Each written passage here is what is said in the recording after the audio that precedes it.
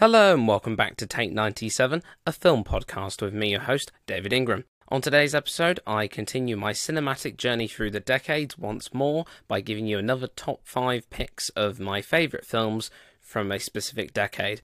Today, I shall be talking to you all about the 1990s. Now, this is an era where we're now starting to come a little bit more closer to films that I've actually been able to watch in the cinema. Once we get into the 2000s, truly I will be in my element. But for now, these are my top 5 picks of the 1990s. If you're new to this, don't worry. Ultimately, this is a series which will pick 5 films from each decade, and then the number 1 pick will be put into an overall top 10 at the end of the series. Now, today's episode, the 1990s, it's a bit of a mixed bag. I'm not going to lie to you. It's quite a mixed bag, and I think, again, this is probably very personal to me. There are many films that were really great in the 1990s. I'll give a shout out to some that I haven't included in this list, but that were great anyway, the likes of Fight Club, The Matrix, but I do think that these ones are just ones that I've personally enjoyed, either because I've discovered them recently, or I've grown up watching them after their initial release, pretty much not long after, about 10 years after or so, in the 2000s. Let's just get started on the episode. Number 5 is an interesting choice, because the 1980s episode, I started off with, quite a mixed bag with that episode, and this one is very much the same, and there's a director who did contribute something to the previous episode, and that is David Lynch, and this is a film that really does go with the expectations, then, shall we say, of what a David Lynch film is. But this one, it's not the one that you might think. Lost Highway, that's a good one, 1997. Very interesting film. Twin Peaks, the TV series itself was great, and Fire Walk With Me, an interesting sequel to the TV show from 1992. Again, really good film, but not the one that I've picked today. So the David Lynch film that I picked for this episode, in at number 5, Wild at Heart, released in 1990. Now, some people might be thinking, that's a bizarre choice. You could have picked Lost Highway. But for me, I do like a good road movie. I love Easy Rider from the 1960s, and I love stuff like Bonnie and Clyde and films like that.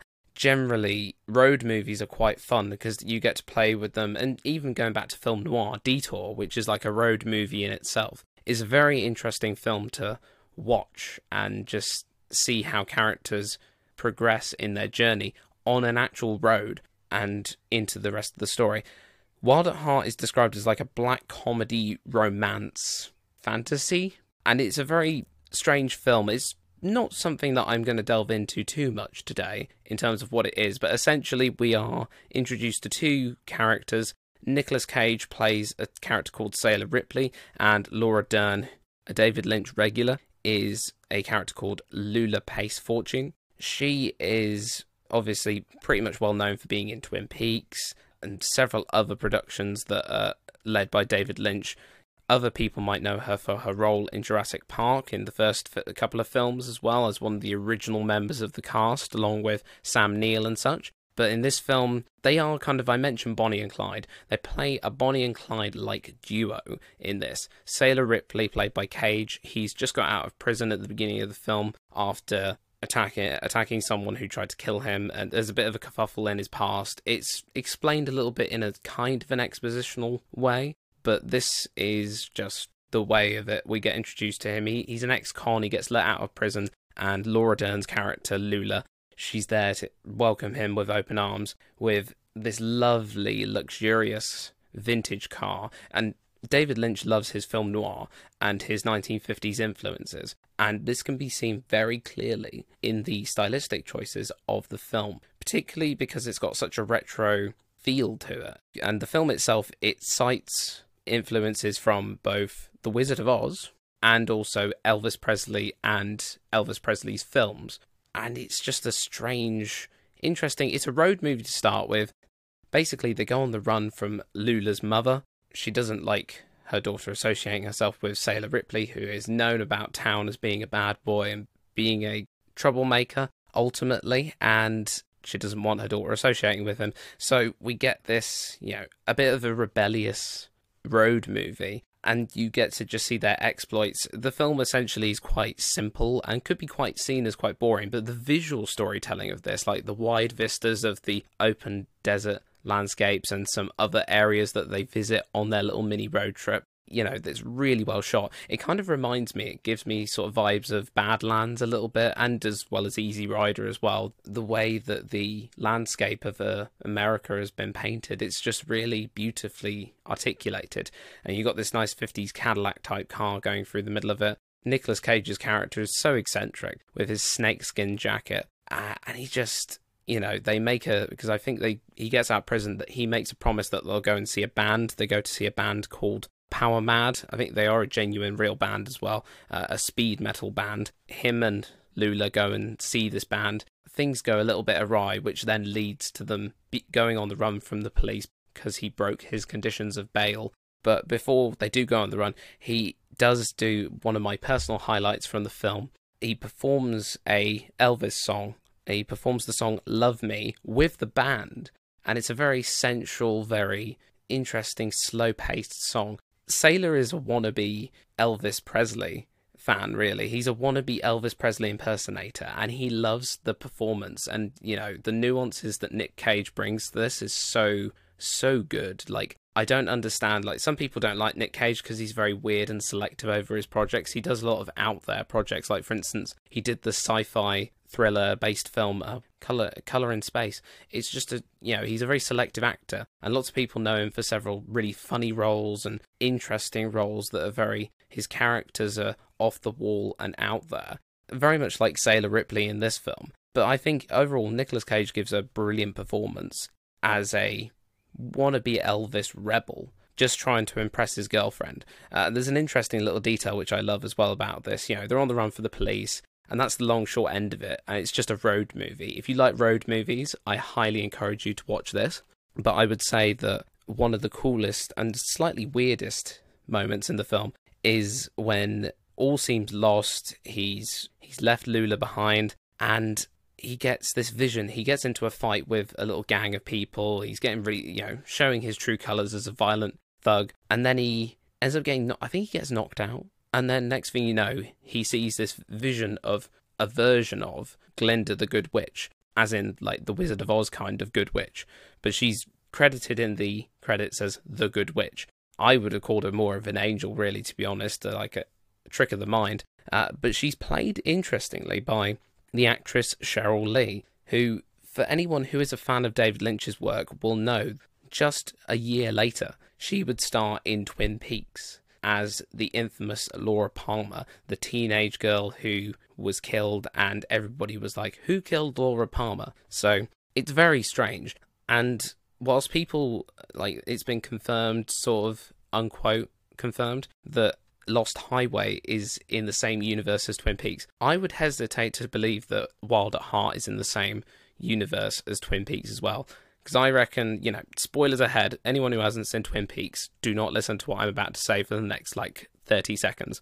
But I think with this, Laura Palmer goes to some sort of heavenly place, and there's a moment in Fire Walk with Me as well, where she sees an angel that protects her. In this, she plays some sort of an angel-type character, all dressed in white. I can't help but think that maybe that's a version of Laura Palmer reincarnated. That's my little theory for you, that Laura Palmer basically goes to the Black Lodge and everything goes a bit awry, and she ends up crossing over into this other universe where she meets Sailor Ripley and empowers him to make the right decision and go after the girl and don't give up on love. And that's essentially it. It's a love story, really, Wild at Heart. But what else can I say about that film? It's a very strange film. It's shot very well. It's got lots of film noir aesthetics in both the stylistic 50s appeal, the Elvis references, and a nice weird Wizard of Oz connection as well. If anyone's a fan of David Lynch, I highly encourage you to watch this, as it's probably his, again, I said this about The Elephant Man, his least surreal film, even though it's got a little bit of surreal notions in it. But I do feel that, Wild at Heart is an easy watch compared to the likes of Lost Highway and definitely Mulholland Drive, which have got much more deeper, complex undertones in their plots and themes, whereas this seems a little bit more fluffy. But I would say give it a chance. So yeah, David Lynch's 1990 film Wild at Heart. If anything, just watch it to hear Nicolas Cage sing, because it's an interesting thing to watch, so I'd suggest that. That's my number 5 pick. In at number 4, though, is another film from the year 1990, and this film is a film directed by Jerry Zucker. Not a film that would appear on most people's top 10 or top 5 lists, but I do think that this one deserves some sort of recognition because it's such an enjoyable film. And some people think, it's just a soppy romance film because of that one scene and that one song. But I think that it's definitely worth the watch. It's a film that stars Patrick Swayze as a character called Sam Wheat, Demi Moore as Molly Jensen, and Whoopi Goldberg as the charismatic Oda Mae Brown. If anyone hasn't guessed what film I'm on about yet, I will tell you now. The film I'm on about at my number 4 position is Ghost. Ghost is a very interesting film because it's a romance film, but it's got supernatural fantasy-based elements in it, because the short long of it all is that this film centers around Patrick Swayze and Demi Moore's characters, Sam and Molly, their boyfriend-girlfriend. They move into this apartment with the help of their friend and Sam's co-worker, Carl Brunner. They try and fix this place up. It's a really big warehouse-styled apartment in New York City. Again, my love for New York City never ends. But this film is really creepy at the beginning because you see these 3 people opening up this dusty old apartment, and they furnish it to make it their own home. You think it's really cheesy because of the fact that it's a boyfriend-girlfriend moving in, and it's set in New York City. Why is it called Ghost? Well, Patrick Swayze's character of Sam Wheat, he gets killed after walking back home with his girlfriend Molly by this guy called Willie Lopez, who we discover a little bit more about why he killed Sam later on. But he gets killed by that guy in this dark side street of New York City, and in the Manhattan district. And it's really strange. You think, oh God, and I want to say we're only about maybe 15 minutes into the film, maybe even 10, not too long into the film, but our main character, our lead hero, has just been killed on screen. What are we here for? But then we see Patrick Swayze's character, we see Sam standing there on the street as if nothing's happened. And you're like, what's happened? Did he just push him off? Did he get rid of him? He goes chasing after, so he goes out of camera, and we see him chasing after the guy who has killed him. But you think, what's going on? He clearly got stabbed. What's going on there? And he turns back and he discovers that he is dead and that he's standing there as a ghost watching over his body. And he tries to, there's some weird bright light, tries to take him away, but it doesn't take him away. And it's kind of going along with that idea that ghosts don't fully pass over to the next side of the afterlife, and if they've got some unfinished business to attend to in the real world. Something that was explored in a comedy called, I think it was Ghost Town with Ricky Gervais, very badly. And also the same thing applies in the film The Sixth Sense by M. Night Shyamalan, where spirits hang around because they have unfinished business to attend to. And in this case, Sam needs to find out who killed him, and he also needs to protect his girlfriend Molly from a threat. And he discovers, obviously, the short end of it is there's a bit of betrayal here and there. I'm not going to spoil it too much for you because there's a bit of a plot twist in here, which I don't want to give away. But he does track down who killed him, and essentially we get to see him go through walls. He can see Molly and everybody else around him, but no one can hear him. And this is where it brings in one of my highlights from the film, is Whoopi Goldberg as Oda Mae Brown, a psychic sort of an opportunist psychic then, who professes to be able to talk to the dead. She has her own business like that, and she basically cons people out of their money to talk to their dead relatives, even though she can't actually talk to them. But then she discovers that all of a sudden she can hear a dead person's voice, and although she can't see Sam, she can hear him. So she does possess some kind of psychic ability, albeit only in this one occasion. And then we get some funny comedy moments where Sam, a ghost, can go into somebody's body and possess them and talk through them. And we get some funny moments like that with Whoopi Goldberg's character, who, to be honest, I think does a brilliant job in this film. She does an absolutely fantastic job overall in this performance as the zany Oda Mae. You know, she really is in it for herself, and she she just wants to get rid of Sam at the end of the day because he won't shut up and won't leave her alone because she's the only person that can hear him. They sort of get back together with Molly, and they, even though it seems a bit crazy, convince Molly that Sam's still alive in some respect, and the long end of it is they track down his killer. It's a very strange, weird, simple film with the romance element in it as well. Like, everyone knows the scene before Sam gets killed with Molly and him sat doing pottery, because Molly's into pottery. So she sat there and they're doing the pot, and it's the Righteous Brothers song, Unchained Melody. Everybody knows that. I'm pretty sure everybody in the 90s was obsessed with that, so I hear and read everyone was obsessed with that part of the film, and it's like the ultimate romantic recreation that everyone wanted to do in those days. But yeah, that's a highlight from the film, the romantic section before all the drama kicks off.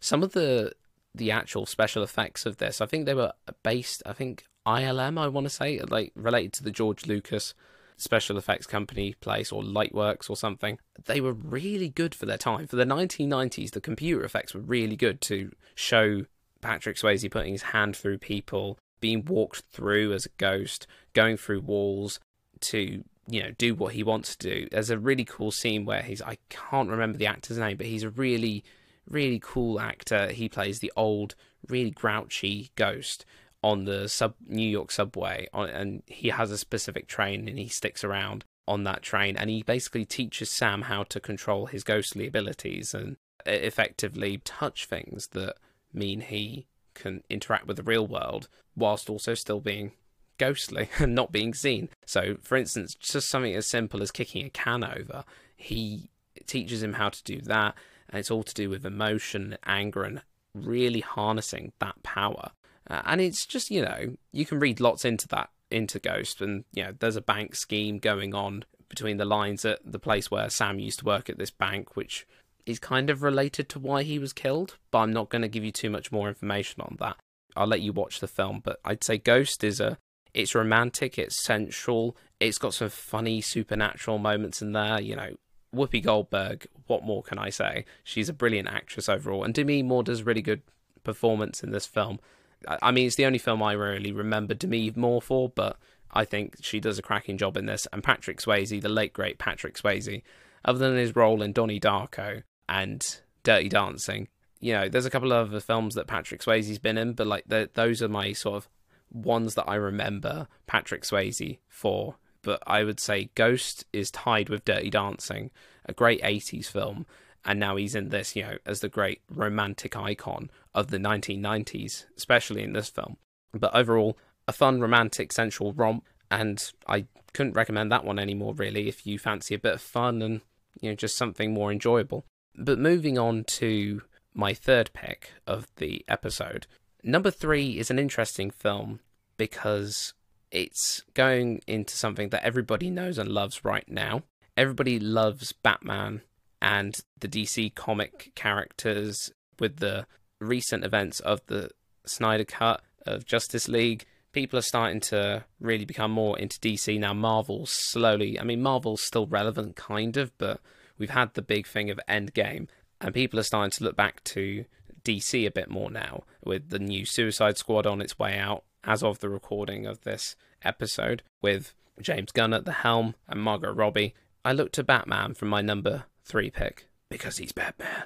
And it's my personal favourite Batman that is in this rank. It's the 1992 Tim Burton film, Batman Returns, starring Michael Keaton as Batman. It's my favourite Batman film. Lots of people will think, oh, you just like Batman Returns because of Michelle Pfeiffer. That's not 100% true. Michelle Pfeiffer is one of the highlights, one of the many highlights of Batman Returns.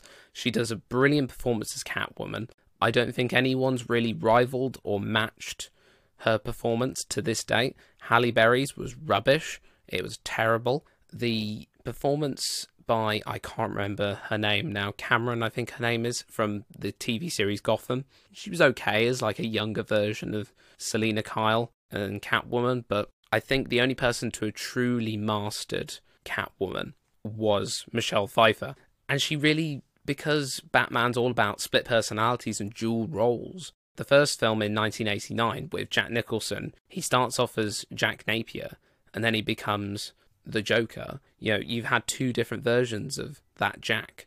You got Batman and Bruce Wayne, which you still have in this film, and then you get Oswald Cobblepot, also known as the Penguin, who, you know, that's his real identity, but then he's known as the Penguin, the two different things put together. And at the same time, you've also got the two faces of Christopher Walken's amazing evil mastermind, Max Schreck. I say evil mastermind. He's not really. He's just a very, you know, he's one of those classic businessman figures who's just out to be, you know, get corporate greed out there and rake in the money. But he's very much two-faced in the sense that he can be really nice to the public, but then also be very dastardly and evil. And that's how, obviously, that's one of the highlights leading to the transformation of Selina Kyle, his nervous, sort of jittery secretary, played by Michelle Pfeiffer, her being pushed out the window and then being surrounded by cats, and all of a sudden turning into Catwoman. It's a bizarre... I still don't understand how... Like, there's probably something really deeper in the creation of Catwoman, but it kind of happens in Gotham as well, in a TV series with Selina Kyle. I don't understand how a load of cats nibbling or licking at you turns you into Catwoman, or gives you cat powers or anything, but, you know, that's for DC to explain, not me. I mean, I'm probably not understanding something there, but, you know, I just think her mindset, definitely, that knock on the head, definitely trips something into another gear. And her relationship with Michael Keaton, who is my favourite Batman, their relationship in this film, Batman Returns, is just so... It's so good because you've got Bruce Wayne and Selina Kyle being interested in each other, and then you've got Batman and Catwoman being in opposition against each other, but then kind of becoming a little bit more allied with each other by the end of the film. And obviously they do work out each other's identities at one point, but that's really the end of that, really, because the relationship between them as you go through the film is such a back and forth, both between each of their respective personalities, the Batman, the Catwoman, Bruce Wayne, Selina Kyle. It works really well. So you've got that little play at work. And also in this, you know, it's styled like an old, really classic film noir, but in colour. I love the stylistics of this. I love the style of the production design in the first Batman film with Michael Keaton. But I do think that with time and with a little bit more planning, I think what Tim Burton wanted to bring to Batman and the universe of Batman really came to life in this second one, because it looks much more noir. The city looks a little bit more, I don't know, lived in, and even though it kind of looks soundstage based in a lot of respects, which it does, I think that's what it's meant to look like. It's a brilliant film to really represent the dark, shadowy nature of the character of Batman, moving away from the comical side of things, which we'd seen in the Adam West TV show and other versions of the character. We were starting to get this dark, gritty portrayal, not as gritty as The Dark Knight from the Christopher Nolan trilogy or even Ben Affleck in the later films of recent days, but I think that the ultimate message of this is that Keaton's starting it all, and he's my favourite Batman. But then in the middle of all this, you've got Catwoman and Batman against each other, and then you've got the Penguin. And that's where the film begins. The film begins with like a Christmas scene, a woman giving birth, a rich aristocratic woman giving birth, and we don't see anything else other than this flipper hand grabbing at the bars of this little pram cage thing. And you think, oh, that's horrible, very strange. What is that? And obviously we learn that's the Penguin, and the Penguin's parents disowned him because he was deformed.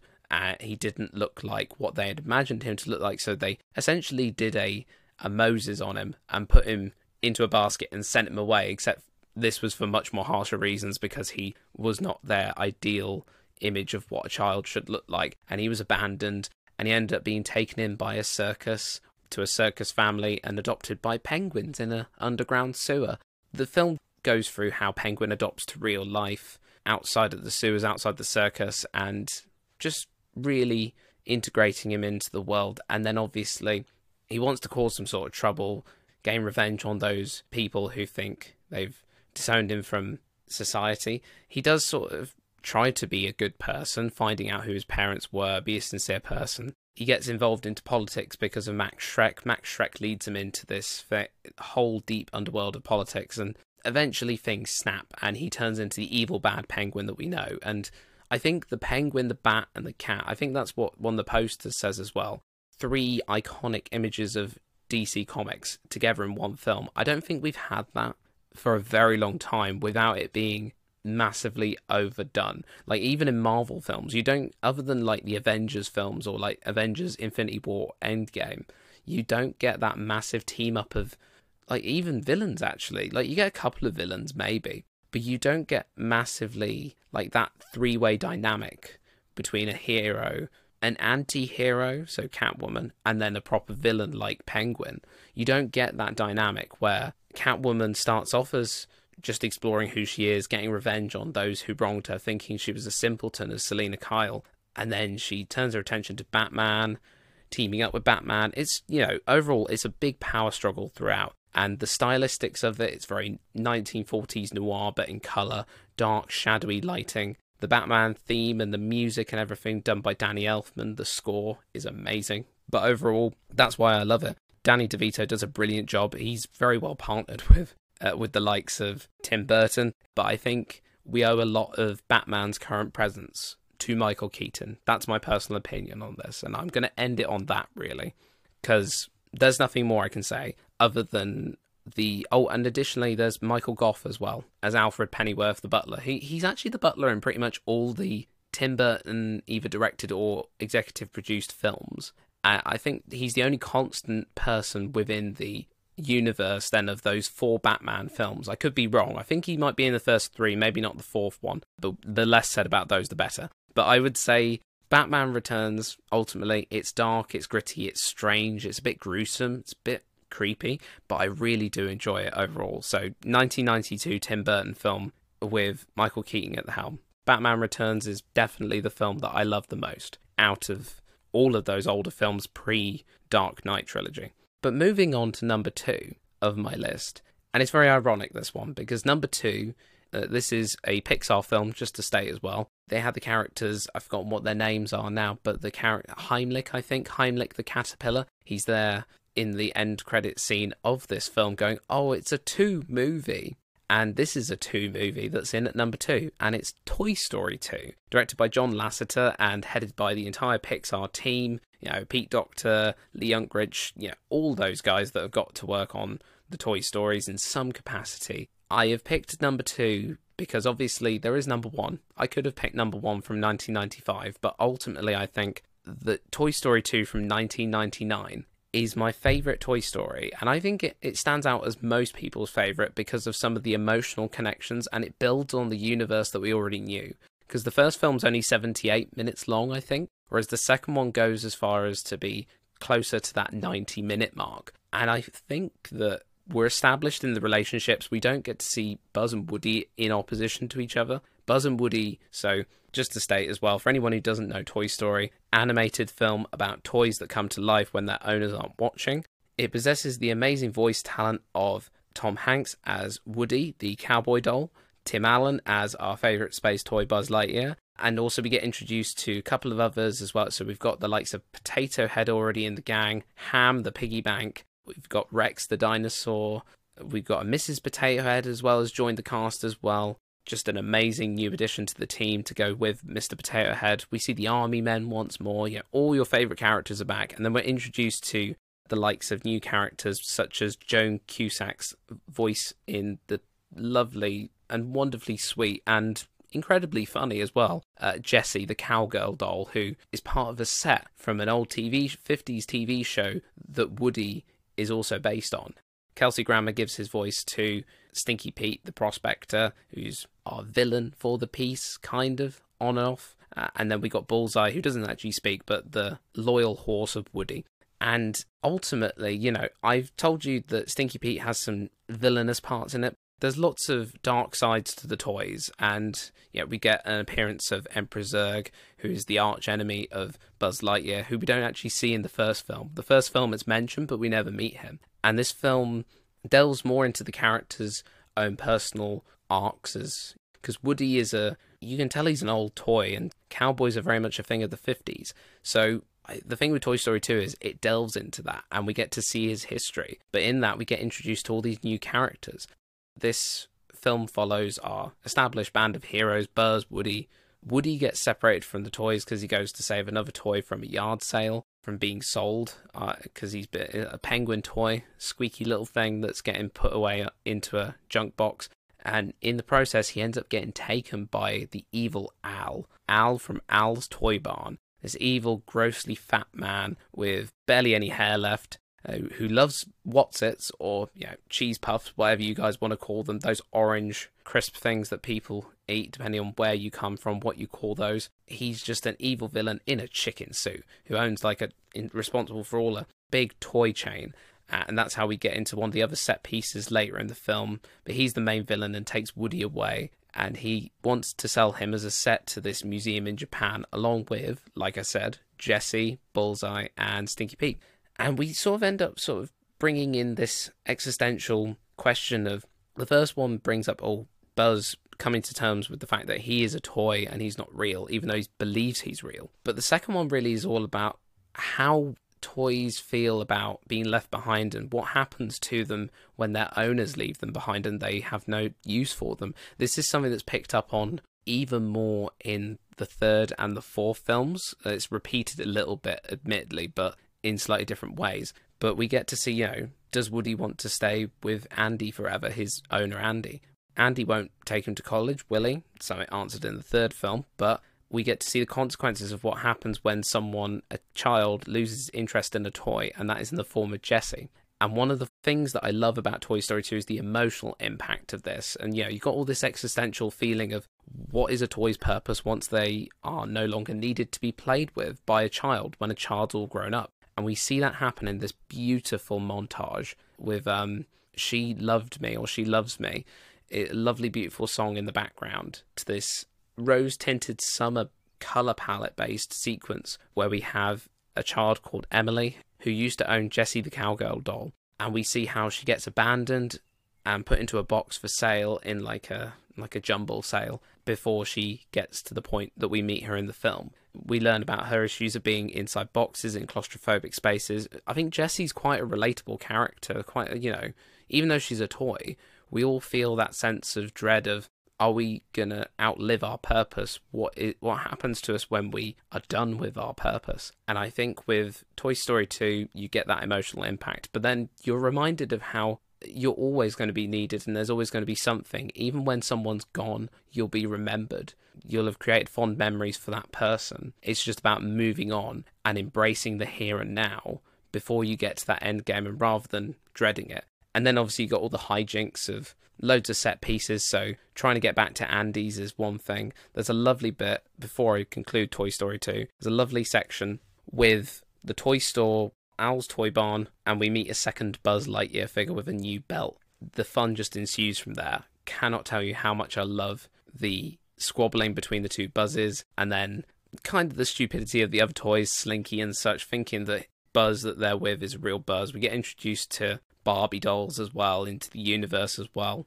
I mean, anybody who doesn't really like Toy Story, you've got to be a certain type of person to not like it. So I would say it's a real good family film, and I highly encourage anyone to watch any of the Toy Story films, all of them, because it's a good saga, and they're just generally really enjoyable. Plus, I grew up with them, so that's why I love them so much. So I would say absolutely go for it. Check out Toy Story 2, 1999 film. A very fun but also emotional film as well.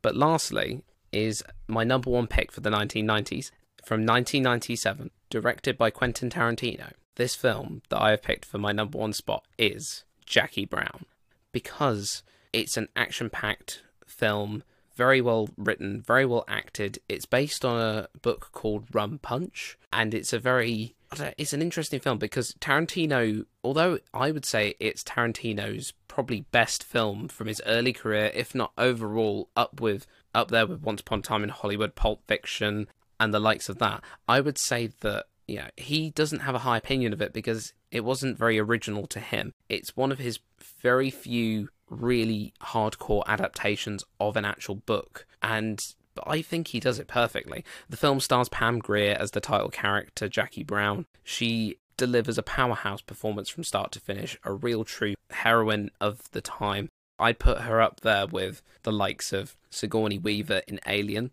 and the Alien franchise. She is just such a powerhouse. She's known for some blaxploitation films as well in her early career in the 1970s, and she was meant to be in Pulp Fiction in a scene with Winston Wolfe, played by Harvey Keitel, but they didn't quite get to do it. And he did say, "Oh, I'll write a film for you." And Quentin Tarantino delivered, and he wrote a film all for Pam Grier. She is a flight attendant. It's set in the 90s. It's very much rooted in the 1990s, but at the same time, it doesn't date much, and I love it. And this is the second entry on the list to feature Michael Keaton as a character called Ray Nicolette. He's part of the drug squad, branched onto the LAPD.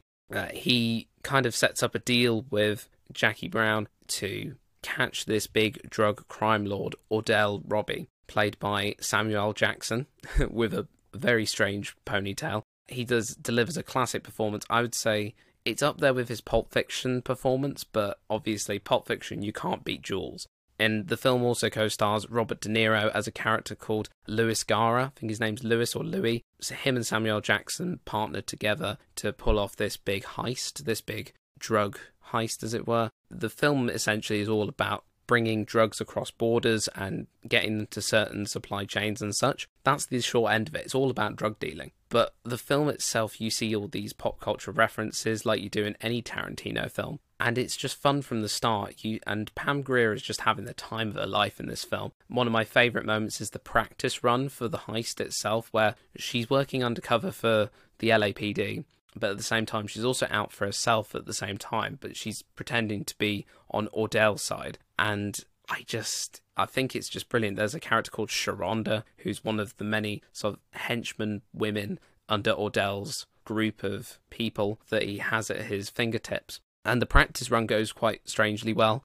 And we see the actual heist itself. I love the process of the hiding the drugs, the bags of drugs, into the bags in this shopping centre, in this changing room, with swapping it for money. And ultimately, Jackie Brown gets out with Robert Forster, plays a character called Max Cherry, a bail bondsman who we're introduced to at the beginning of the film. He forms a very close relationship with Jackie Brown, and they hit it off really well. And ultimately, the film is a love story between them at one point, but at the same time, you've got them trying to pull off this heist of getting money and tricking everyone else into thinking they're working for them. And really, Jackie Brown is a law to herself. She is a standout character. There's some brilliant points. The opening sequence played to the tune of Across 110th Street by Bobby Womack and Peace, where you just follow constantly. You cut a couple of times, but you follow constantly across like a travelator, and then as she runs down to the departure gate as a flight attendant.